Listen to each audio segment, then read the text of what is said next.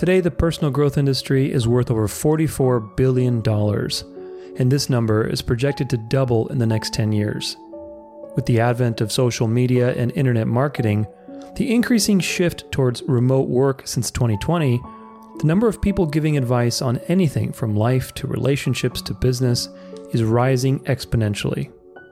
Everyone is a guru these days, and I know because I used to be one of them. For the greater part of my career over the last 20 years, I believed in, quote, personal growth, and I thought that it was a good thing. Not just a good thing, in fact, but a necessary thing. I spent thousands on seminars and personal growth experiences, coaching, books, programs, and retreats. I also led my own retreats, wrote my own books, did my own coaching programs, and created my own experiences. I published hundreds of hours of online content, including high-level online courses, and I interviewed over 150 of the top people in the fields of mindset, business, relationships, and success over a period of about 3 years on my podcast. Yet today, after coming to the truth of the gospel, the truth that was hidden from my eyes because I was blinded by the world and my pursuit of personal growth, I realize one simple thing. You do not need personal growth. What you and I and everyone needs is a relationship with Jesus. Many will have a knee-jerk reaction to the statement that, quote, you don't need any personal growth. But I hope, given my background, you will entertain me enough to explain my position on this issue. Although there are some good things from a personal growth mindset, the world of personal growth and its fundamental philosophy is based on the very thing the Bible warns us against: the deception of becoming the God of your life. The very first book of the Bible, Genesis, most everyone knows the story of Adam, Eve, and the serpent. The serpent tempted Eve with the idea that she could be like God without having to have a relationship with God. This is what led humanity to separate itself from God, and as a result, inherit a cursed world and the curse of death. But God, being rich in mercy, used it all for the good to reveal His glory in the redemptive work of Jesus, who offers all who believe a pardon of their sins and eternal life in a renewed creation. Christ reversed the events that happened in the Garden of Eden and made it possible for mankind to truly be like God in the way that it was always intended, by having a relationship with Him. This fundamental difference in how one reaches the end goal is very important. So that's why today I want to share with you several reasons why the gospel is so much better than any personal growth the world will ever teach you. The first important thing to realize is that the fundamental idea behind personal growth is a lie. Personal growth tells you that all the answers are within and that you should follow your heart. Yet the Bible has very different things to say about the human condition. It says that humanity is incapable of making good decisions without God. It says that the heart is desperately wicked, that's in Jeremiah 17 verse 9, that we can't trust our own understanding, that's Proverbs 3 verses 5 through 6, that the God of this age, who is Satan, has blinded the minds of people all over, that's in 2 Corinthians 4 verse 4, that even our good deeds are like filthy rags when they're not grounded in a relationship with God, that's Isaiah 64 verse 6, and that nobody seeks after God naturally, that's in Romans 3 verse 10 and 1 Corinthians 2 verse 14. The Bible tells you the plain truth, that you and I are incapable of saving ourselves or doing anything that leads to true life without God. We do not know what is truly good or evil, no matter how wise we consider ourselves. We also are dependent on God for life every single moment, and to deny this fact is ultimately to commit yourself to destruction. The Bible says that everyone will be resurrected at the end of the age when Christ returns. And on that day, all that will ever matter is whether you had faith or not. Those who rejected the offer for pardon will face only justice. And in the eyes of a perfect judge who has the record of everything you've ever done in life, this is very bad news. This brings me to the next point, that personal growth is focused on worldly things which pass away rather than true things that are eternal. How you measure success is very important in life. In my career, I've met or even read about many people that are very wealthy and also very bored, very depressed, or very unhappy. This is because true wealth in life is having a sense of purpose, having good relationships, good health, and wisdom. All of these things come from a relationship with God, because God gives generously to all who approach Him. Yet the personal growth industry teaches you that you can obtain these things without a relationship to God. Sound familiar? While there is some truth in these things, there is also great danger because they are half-true. God did place man in the garden to work, so work will always be part of who we are because work is a good thing. God is also a worker, and because we were made in His image, this means that work will never cease to be a part of our identity. Yet we were also designed for a specific purpose, to be laborers of God, to find our greatest fulfillment in chasing Him and fulfilling our desires in Him. Yet since the dawn of time, man has exchanged the glory of God for transient worldly goals. Paul writes about this in the first chapter of Romans, and ultimately, it is what we all have done to one degree or another when we chased money, relationships, our goals, success, or anything else more than we chased God. So you see, this is a great flaw with personal growth. In the world, you are told to, quote, leave a legacy. But a legacy is meaningless if you will be resurrected only to be destroyed. God does not lie, and His word is more sure than the rising of the sun. What this means is that eternity is very real, and so will our lives be in that new reality. A real legacy is doing the work of God by spreading the good news to others, letting God do the rest, and ultimately seeing and rejoicing with these new brothers and sisters forever in paradise. I don't know about you, but that's a legacy I can really get behind. In Isaiah 52, God famously says, "Why do you labor for that which is not bread?" And it's so true, isn't it? How many times have I had this verse pop into my own mind as I've gotten caught up in useless pursuits and neglected surrendering to God? It will be a constant practice until that fateful day of the Lord, especially living in the world we are in today. Nevertheless, if God carried the burden of mankind's sin on the cross, it means He can easily carry your burdens today or tomorrow. This is why the gospel is such good news. Through and through, it has a unique message that no other spiritual path has ever offered, and that message is that God is doing the work to accomplish the outcome. By comparison, all that the world can offer you is just another rat race, because it always puts the emphasis on you doing the work to accomplish the outcome rather than God. Personal growth is a rat race, just like every religion in history is a rat race. The only difference is the packaging. What is unique to the gospel is that God is running the race with you and through you, and in a world that is never short on doubt and despair, it is the proverbial light at the end of the tunnel because you know that God will not fail at what He does.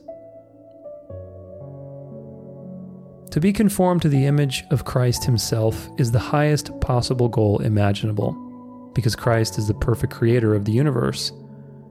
This is why I cited that verse from Isaiah previously. No goal or mission or vision in the world can possibly even come close to the goal that God has created through the gospel for those who believe. And you know what the great irony is? The gospel offers this goal to you for free, simply at the cost of your pride. Yet many prefer to chase their pride instead at the cost of their life because they find the cross foolishness. I know, because I used to be one of them. Another futile aspect of personal growth is the fuel that it runs on, which is motivation. Today you have entire YouTube or Instagram channels dedicated to motivational music, motivational speeches, motivational memes, motivational videos, and 100 other similar things. Anything to give you that extra boost of dopamine to push a little further in the hustle culture. But there's a great flaw with motivation. It's temporary and it dies just like everything else in the world. By contrast, the gospel does not need to keep motivating you. Instead, it offers something so simple, yet eternally motivating, which is the promise of God. The gospel tells us that everyone who places their faith in Christ will be resurrected at the end of the age and given an incorruptible body that does not age or die. We will live with God on earth and experience creation as it was always meant to be, free of evil, aging, disease, accidents, death, suffering, or conflict. To most people, this sounds like a fairy tale. Yet to those who genuinely surrender to Christ, it is the hope that provides an everlasting fuel for dealing with life's slings and arrows. The truth is that life is extremely painful. Every spiritual pursuit has to solve the problem of evil. Motivation is great, but how do you get motivated when your loved ones die unexpectedly? Or when you have a crippling accident or lose all of your money? How do you move forward when everything you've ever wanted or worked for comes crumbling down because of situations beyond your control? And most important, how do you deal with the looming shadow of death, which gets closer and closer every single day, never truly knowing if you will wake up the next day or not? Personal growth and New Age practices do not have good answers to these difficult questions. I have yet to learn or read of any people who were martyred for personal growth or New Age beliefs. Yet, you can learn of millions of Christians throughout history who endured the most evil persecution imaginable because they had the peace of Christ which overcomes the world. This is also true for the gurus, because I doubt anyone prolific in both the personal growth or New Age would ever go through what Christ went through on behalf of their followers. That alone should tell you something. Christianity, on the other hand, makes sense of the evil in the world. God works all things for the good for those who trust in Him. That's in Romans 8, verse 28 through 29. And when we have Christ, we have the ability to overcome the world through Him, just as He promised. This unshakable hope is so much more than motivation, and when you truly get it, you begin to see things very differently. I have told you these things so that in me you may have peace. In the world you will have tribulation, but take courage. I have overcome the world. John 16, verse 33. The New Age personal growth solution to most of the problems of the world is to just be more present. Yet there is great irony in this advice, too. Being present in the moment is meaningless if you are going to die. Even worse, if you are going to die and then be resurrected and judged, how can you possibly be present? Most people aren't aware of their fate if they reject Christ, and this is exactly why the serpent has made these attitudes so popular today, fooling the world into a counterfeit eternity by focusing the mind constantly on a dying present moment while the train is headed for a cliff. When a missionary came to my house many years ago preaching the gospel, I told her that I was too busy to concern myself with an afterlife. Quote, "I'm living in the now," I said proudly. Today I cringe at these words, but God allowed my stupidity so that it could later serve as a warning to others. This is most people's attitudes today. Live your best life now. Really? How can you live your best life in a cursed world where you're doomed to die? I want to live my best life forever in a perfect world with the Creator who made it all. Don't you? The final point I want to make today is that the Bible presents you with an objective truth, whereas the personal growth and New Age world is one that is fundamentally relativistic. Christ famously said that He is the way, the truth, and the life. That's in John 14, verse 6.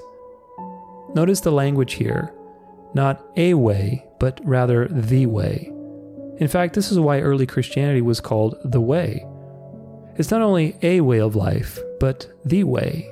The way to become like God, the way to live forever, the way to escape the suffering of this world, and the way to finally be free.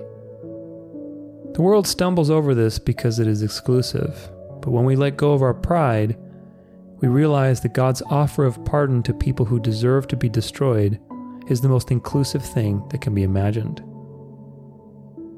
For most of my entire life, I chased freedom. But only until I saw the truth of the gospel did I realize that true freedom exists in Christ. My personal growth efforts created material freedoms, but these always came with a cost because the world we live in just works this way. You want the freedom of a great body? Well, great. You'll have to sacrifice constant work and discipline. You want the freedom of good income? You'll have to sacrifice the freedom of peace and taking things slow. Everything in the world comes with a cost, but Christ is not of this world, and that is why his gospel is free. Nevertheless, there is a cost that we do have to pay, and that is in our pride. If you don't believe the first line of Genesis, you will not understand God coming back down to earth to live with his creation forever, which is written about in the book of Revelation. The gospel is God-centric, meaning that it's all about him and what he's doing and his glory. In a world that is hyper-focused on individualism and personal autonomy, we take offense to this message because we project our selfishness onto God. If I was all about me and my glory, you would call me a narcissist. Yet for God, it is completely different. In Hebrews 1 verse 3, the Bible says that Christ upholds the universe by his words and power. All things are anchored and sustained by him. What this means is that he is the only being in the universe where self-glorification and self-exaltation is a good thing. Not just a good thing, but a necessary thing. If God cared more about anything other than himself, it would be a disaster. Yet most people will not understand this because of projection and because of the Western world that we live in today. Yet if you can realize this, and if you can realize that history is actually his story, and that everything was created for him and by him, just like the Bible says in Colossians 1 verse 16, you can finally stop running the personal growth rat race and surrender. Surrender to a perfect being with perfectly good intentions that wants your highest good and who is perfectly capable of getting you there despite your failures and constant resistance. Surrender and win the greatest victory you could possibly win. Surrender and create the greatest legacy you could possibly create. Surrender and live the best life that you could possibly live forever. This is the message of the gospel, and that is why in a world of bad news and fake news, it is the good news that everyone needs. Do you believe the good news? Go everywhere in the world and tell the good news to everyone. Mark 16, verse 15.